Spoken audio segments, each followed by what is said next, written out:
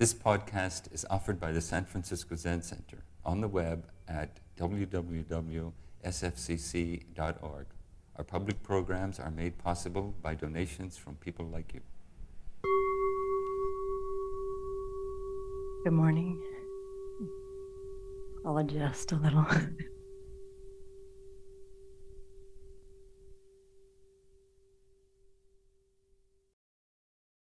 My name is Sarah. My dharma name is Dojin. Does this feel loud to you? Is it seeming okay out there? Okay, that's better. Let's see. I want to begin with gratitude to Jizo Bodhisattva, who's behind me, and the Buddhas and Bodhisattvas also in the other directions. And thank you to all the beings that contribute to our lives, known and unknown, and human and otherwise. And to my teachers, who are many, but include my transmission teacher, Galen Godwin, who's the abbot of the Houston Zen Center, who lived here. And many teachers here who have guided me. And I used to live here for many years ago. It's very moving to be here. I want to acknowledge.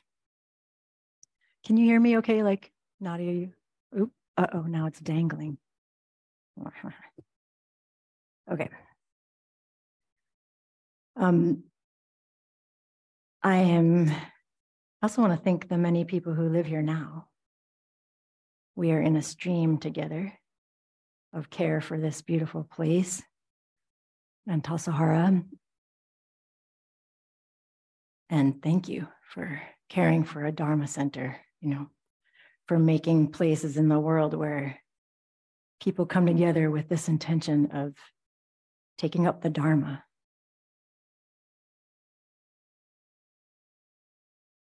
What I'd like to offer today, if you hear nothing else, is that I've come to have a deep belief and experience that the Dharma is a path of healing, that Zen practice is enormously supportive for healing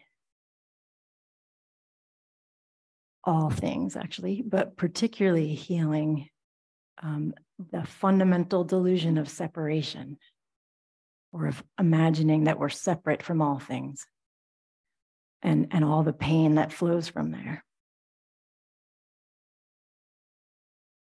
I'm here this week.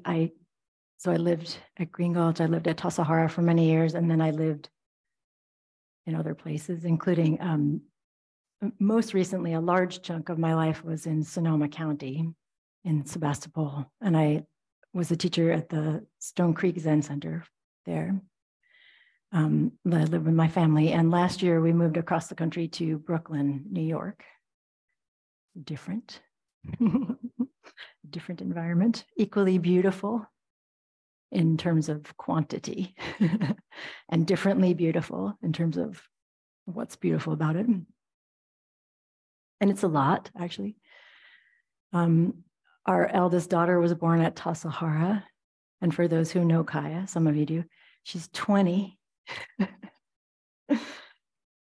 I'm having a memory right now, actually, of I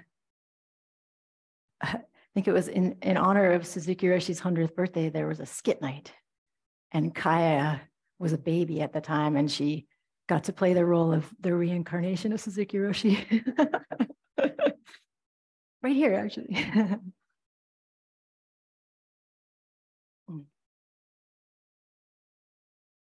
Yeah, like minutes ago, but also 20 years ago. And I'm here this week. I have a great gift and privilege to help co-lead a retreat for environmental activists with Tim Ream and Katie Dion. And we did this also last year, as like the first annual one was last year. And the whole idea is that Tim conjured along with other people, but he was instrumental in what from Zen practice can we offer to people who are engaged with, the frontline work of trying to protect the planet and all the living beings here. And it's so wonderful, like the array of what people do who are in the retreat. And I think at one point in my life, that might have seemed like a specific set of people, but now it's like, i.e. all of us, protection of this planet and all the living things is all of our concern. It's not like a side gig. And so I spend a lot of time in preparation, but actually I think about this all the time in all settings. Like, well, so what does Zen, or maybe it's not what, because I feel it's again, like I'm totally convinced that Zen practice is a path of healing and of like supporting human beings in sustained engagement in the world of suffering. And this is true in, so we could maybe imagine that environmental activism is different than like being a teacher for first graders, even though that's not true. But, for everybody, how do we sustain committed, skillful, liberating engagement in the world of suffering without harming ourselves, without falling into despair or cynicism or distraction?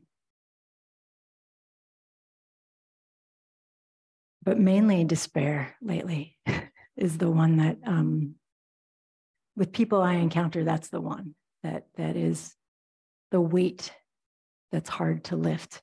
And again, in my experience, I feel like for me, Zen practice is the support that lets me joyfully return every day to engage with this world and care about and love all the beings in it and strive to reduce suffering and harm.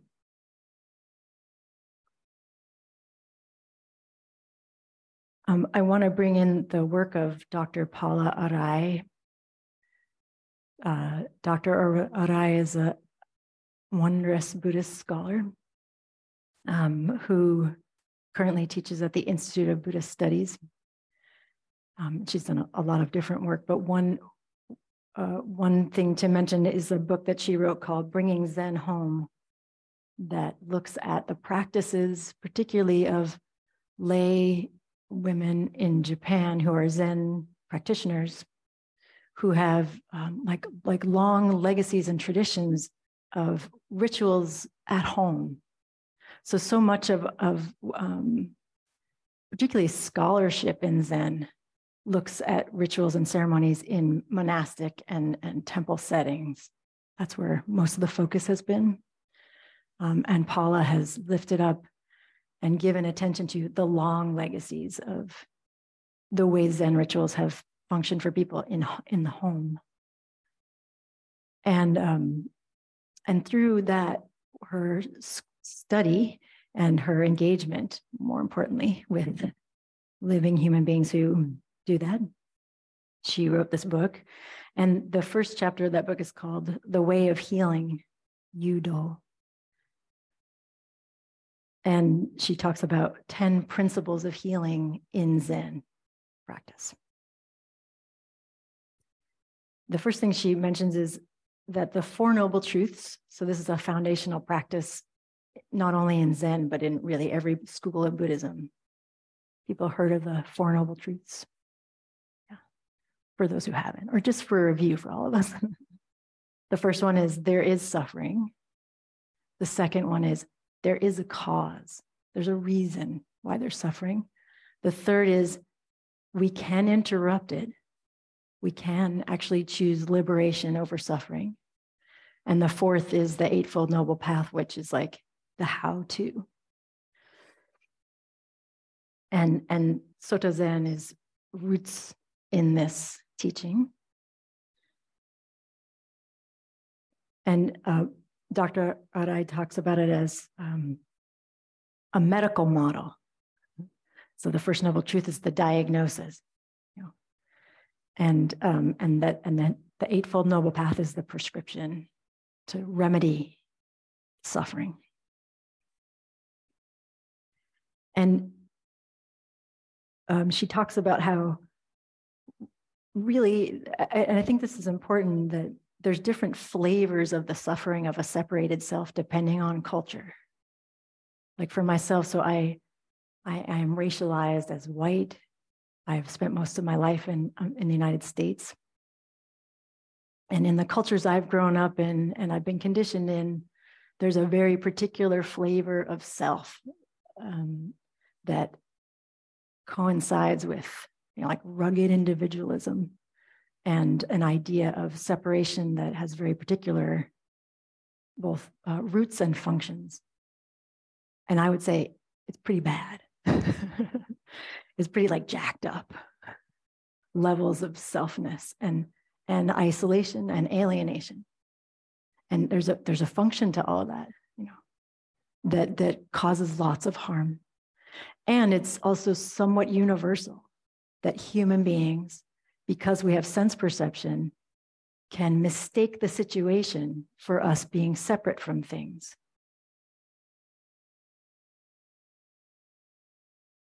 Dogen Zenji, who's the founder of Soto Zen, in the Genjo Koans says, to carry yourself forward and experience myriad things is delusion.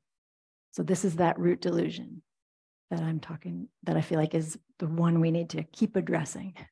To carry, so when we are in the orientation of moving ourselves through the world, like I'm separate and here's all the stuff out there, we are in delusion. When we are in, then he goes on to say, when myriad things come forth and experience themselves, that's awakening, that's freedom and liberation. And we can do that. We can orient that way. We can cultivate the capacity to learn about and move in the world, and actually even to, most importantly, like to train our body to move in the world where sometimes, you know, and it never stays, I want to be clear. These moments of liberation, like we can create the conditions where they are more likely to arise. And we can move that way, where we're one of the myriad things coming forward, experiencing themselves.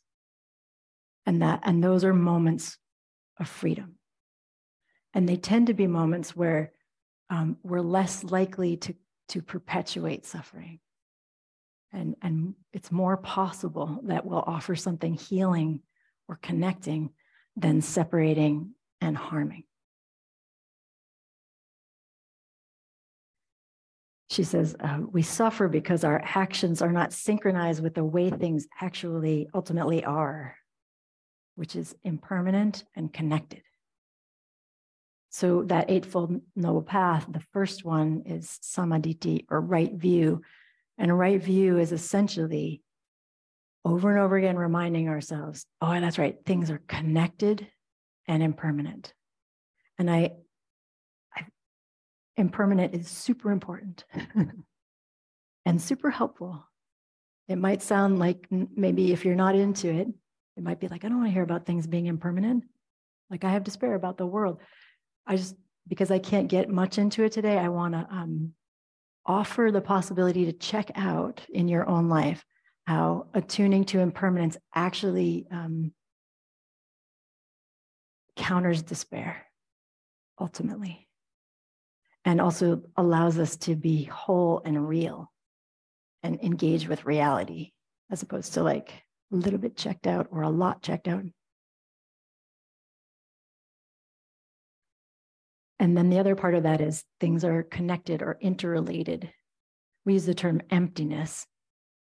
That can be misleading though, because it sounds like void. Emptiness is the fullness of how everything is in relationship to all things. Thich Nhat Hanh uses the term interbeing, how all things inter-are. All things. So this is really important in Zen. All things, including ourselves, are constantly in relationship to all things. We are actually made out of all things. We are making each other. We are, every time we interact, we're impacting and co-creating each other. We are a flux. We're not a stable, fixed, permanent thing.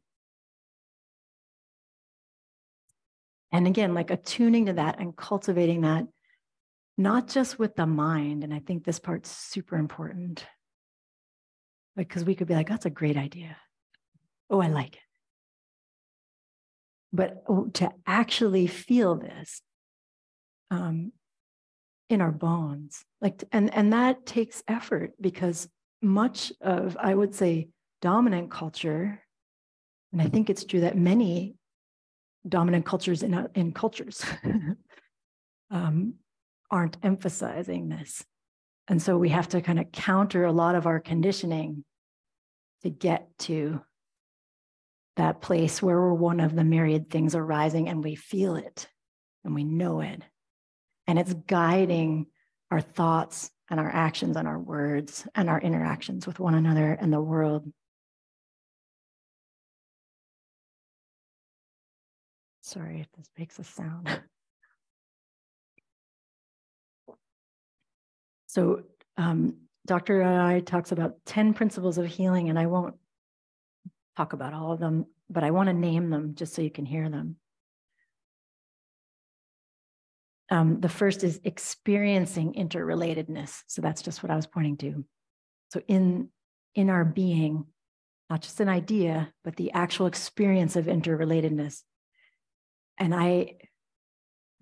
in our retreat, we have community agreements, and one of them is like, please don't make assumptions about other people's experience. And I'm like, ooh, I do that constantly. But I don't make assumptions about other people's experience. What I often do is say, like, I imagine that other people have had this experience, but maybe that's an assumption. Anyway, I'm going to guess that most of us, maybe all human beings, have moments of interrelatedness. When people tell their stories about their practice life, often they'll name a memory from childhood where it was like, I knew I was a part of everything. And then stuff happened to me and I forgot, These can be tiny moments, but they're big and important, and they're a necessary part of our cultivation of understanding and knowing and experiencing interrelatedness. And then, so all of the 10 that she mentions, you can see how they're all woven. The next one is living body mind. So how, again, like in an embodied way, we know this. The third is engaging in rituals. And again, so they grow out of and then keep informing one another. So when we engage in rituals, that's a training in interconnectedness. Zen practice is full of ceremony and rituals and forms. And my experience is they are all there to help us cultivate a lived experience of how we're related to all things. And the reason for that is so like we steep in this so that when we move in the world, again, we're more, the possibilities there to cause less harm. The fourth is nurturing the self. And I feel like this one is really, again, in my experience and in working and talking with and living with and supporting lots of different people, this is very hard, particularly if you are a person raised in the United States and probably other places too. But what's really cool is we can start to, if we work with those first two ideas, right? So we're really cultivating interrelatedness as a feeling. We're really cultivating this through the body, not just through ideas. We're engaging in rituals, we're trying that out. Then when we get to nurturing the self, we can do that and non-dualistically. That's a very different orientation than like a spa day. like a self-care spa day, you know. So the idea, it's not selfish. It's not self-oriented. It's not self-indulgent to care for this one. For each of us have this one that we have been charged with caring for in this lifetime. And can we care for ourselves and nurture and nourish ourselves as caring for all beings? Can we see the relationship between that and what we can offer in the world? And again, I find it challenging with my conditioning. Because again, the conditioning I received was hyper dualistic. And I was raised with messages of, to be a loving, caring person of the world, you forget yourself. Put yourself aside, put your needs aside. So for me, it's a very engaging act of reclamation and of like wholeness. Can I care for myself so that I can well care for the many people that depend on me and that I get to be involved with? So then again, if we can do that, if we can feel the support to do that, then caring for ourselves becomes another way that we are cultivating interrelatedness. Becomes, we heal that idea that we're separate by just lovingly tending our own body and hearts and minds.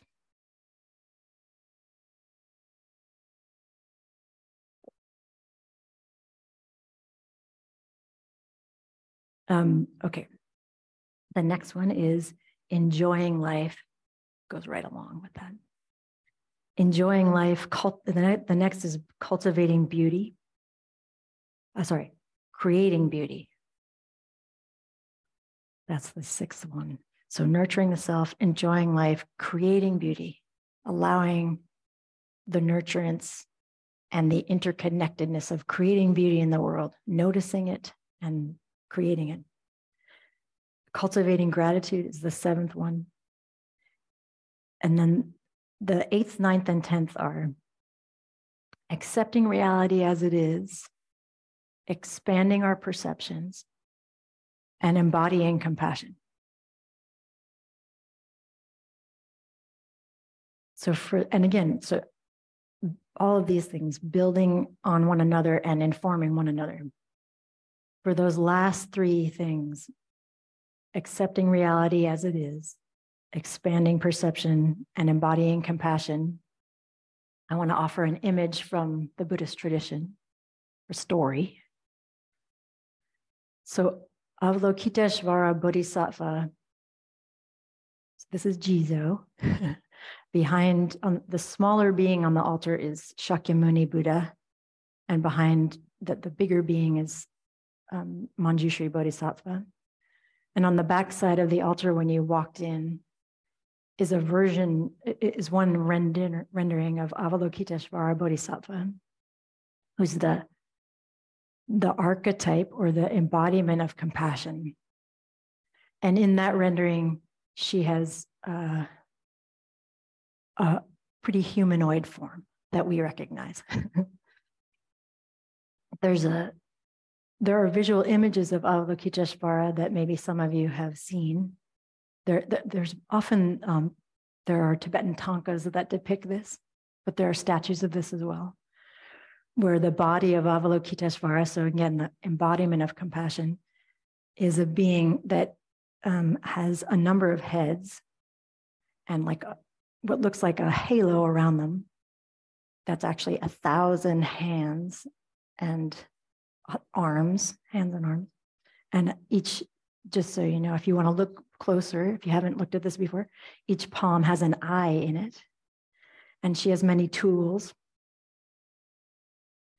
And that's a teaching to render her that way about how does compassion work in the world. And I want to tell you the story about her 11 heads. I love this story so much. I didn't mention one of my other roles, or one of my concurrent roles, in the world alongside being a mother and a priest is as a grief counselor. This is somewhat of a grief story. So the bodhisattvas become bodhisattvas by cyclical lifetimes of effort, and Shakyamuni as well. Buddhas become Buddhas by like trying and trying and trying. And our tradition is full of the stories of their past lives. Like Jizo has a great story about how they became the bodhisattva of fearlessness. And the story of Avalokiteshvara is that she was working and working over many lifetimes because, you know, she was cultivating, and so she could feel connected with all beings. And so people's suffering really landed with her. She was like, okay, I'm going to help everybody. I'm going to get everybody out of the hell realms. And she worked really hard. And one day she did it. She got them out. And she was watching the last person leave the hell realm. And is like, yes, it's happened. I did it. I'm done. And then she looked in this direction and people were flowing in because humanity is what we do. Our realm is known for a number of things. One of them is this is the realm where people can wake up. Another is this is the realm where there's suffering. And we can wake up here because there's suffering and there's awareness and there's a possibility of cultivating the interruption of it. And we can only do that in the human realm. You need a certain amount of suffering. And poor Avalokiteshvara lost it, like just couldn't deal, and her head exploded. Is one version of the story. So it's like mind blown physically. No, like the grief was just too much. Like I'd done all this work, it's been lifetimes, and then like, what? And Amitabha Buddha was compassionately standing by watching all this. This is really, I'm riffing now. I've never heard anyone tell the story like, but I have this image of Amitabha being like, yeah, and now your head's going to explode. And then Amitabha Buddha helped put this being's head back together in a form that could allow her to continue to be who she was, which is the bodhisattva of compassion. And instead of just kind of putting it all back into one head, because that wasn't actually working, having one head couldn't deal with the enormity of the situation. He gave her 11. Actually, he's on the top. So she had her original eyes and face, and then a couple others, and then 3, and then 3. And then Amitabha's on the top, accompanying her always. And recently, as I was telling this story to someone, I was like, oh, the teaching of her 11 heads just really landed for me of like, right, we have to have a very wide perspective in order to engage and embody compassion in the world. Yeah, we have to look all around. And that's both like physically and metaphorically, So in any given moment, we need to account for the past and the future and what's on the sides, what's up and what's down, the wholeness of all the myriad conditions that are present.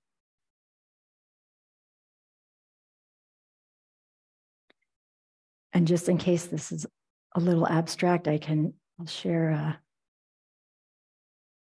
a story from my life recently. So we have an elder daughter who's 20. We had a middle child who would be 16 who didn't live very long, but she's very much included in my life of parenting, Sati. And then we have a younger child, Loka, who's 11.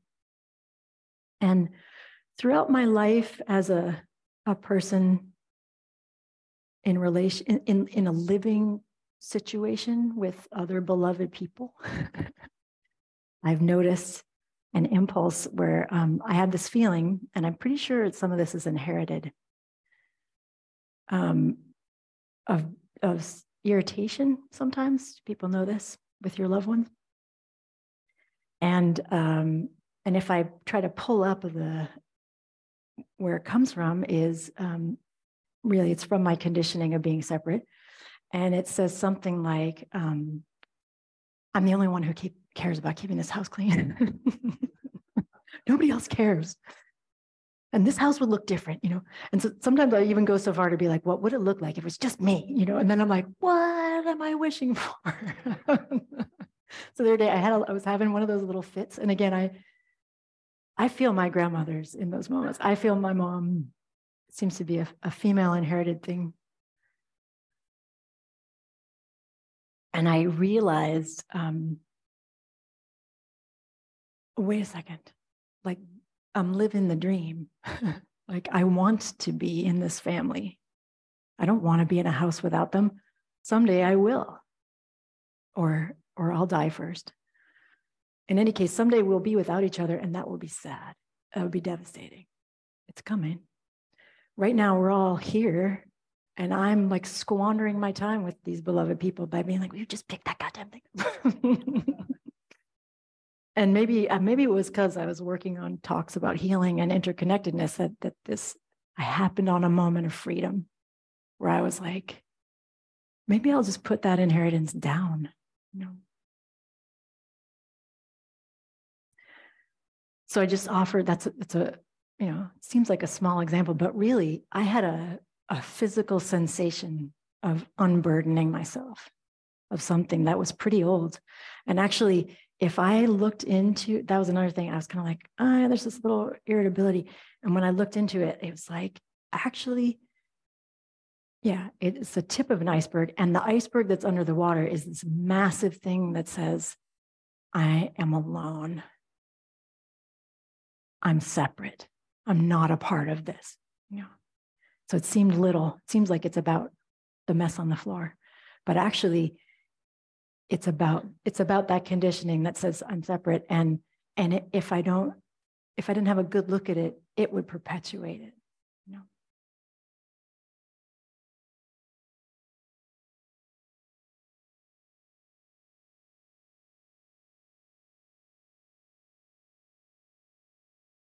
Maybe the last couple of things I want to offer are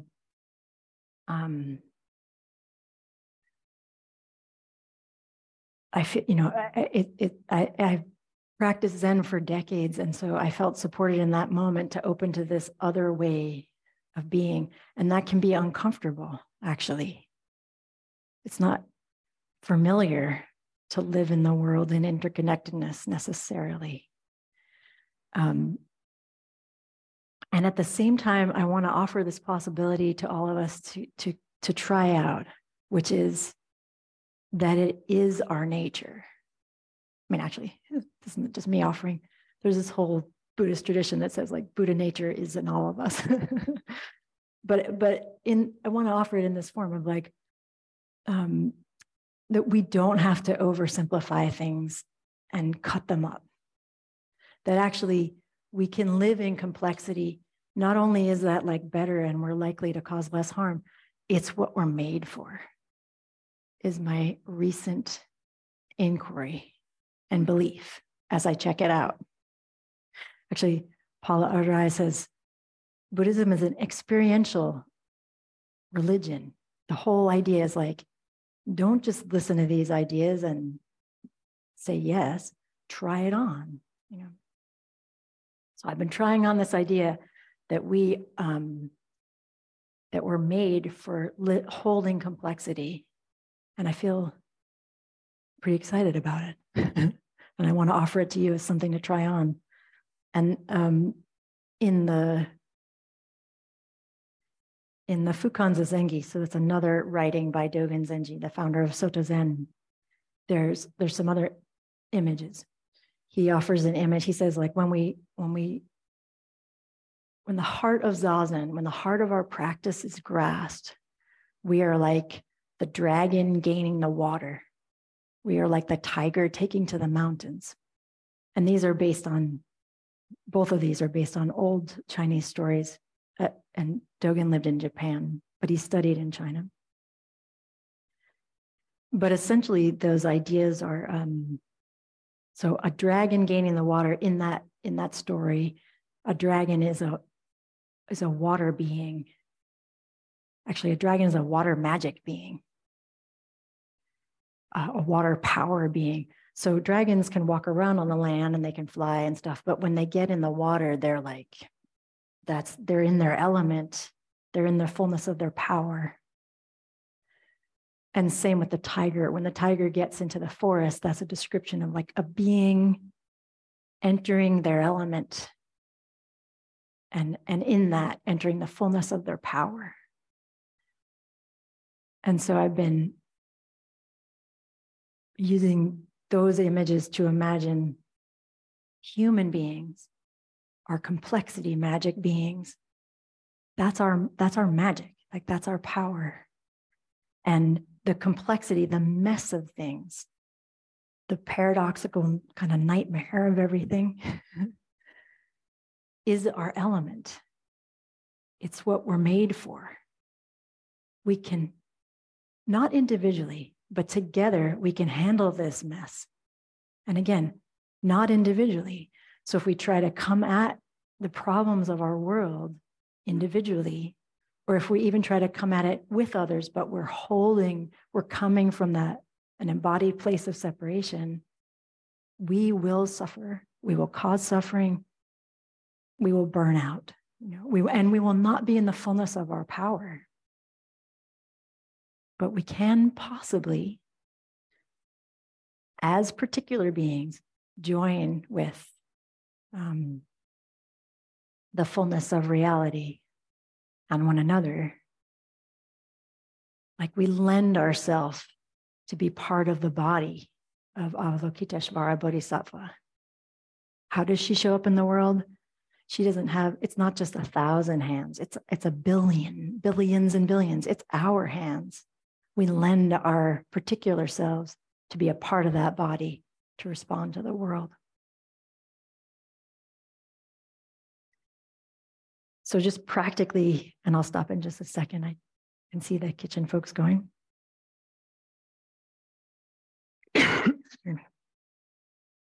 So practically, we can use that image in any given moment. How many heads am I using to look at this? How many eyes? Is it one head and kind of like this? And we can feel it, I think, or I experience. We can feel in any given moment, are we contracted? Are we getting smaller? Are we feeling separate? Or are we looking with 11 heads and 22 eyes that go all around?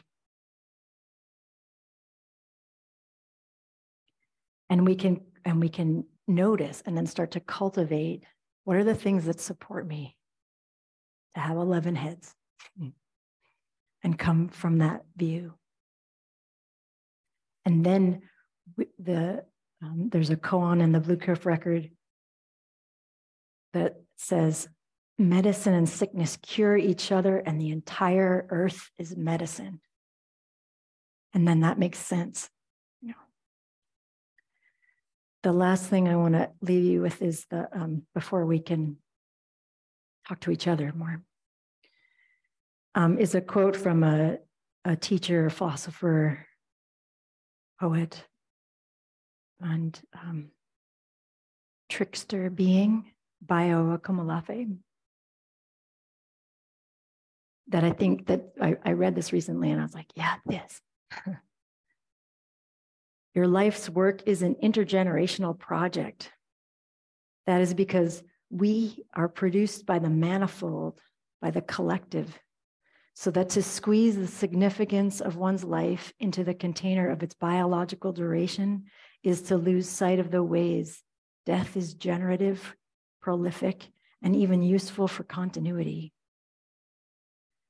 It is to center the human in the very middle of a cosmic saga, all the while forgetting that the human is already ecstatically mediated by and dependent upon and threaded through with the non-human. To think of our lives as ours is to relinquish our accountability to our ancestors who often need healing and continue to produce effects. Our bodies are long bodies, wide bodies, spread out, queering space and time. Your failure, your confusion might very well be the nourished soil that coaxes out new possibilities from the earth. Our work is long, unusual, and always yet to be fully disclosed. The anorexic confines of traditional activisms cannot understand this or appreciate why many now feel invited to lean on the fences of conventional, intelligible action, even if it means being branded mad. Your life's work is an intergenerational project, an ancestral conspiracy, a continuous meeting of bodies, a queering of temporality. Your life is not yours to resolve, yours to complete, or yours to contain. It is necessarily the life of the many. Be thankful for the threadbare places of your life, for it gives the many who are yet to come something to stitch theirs with.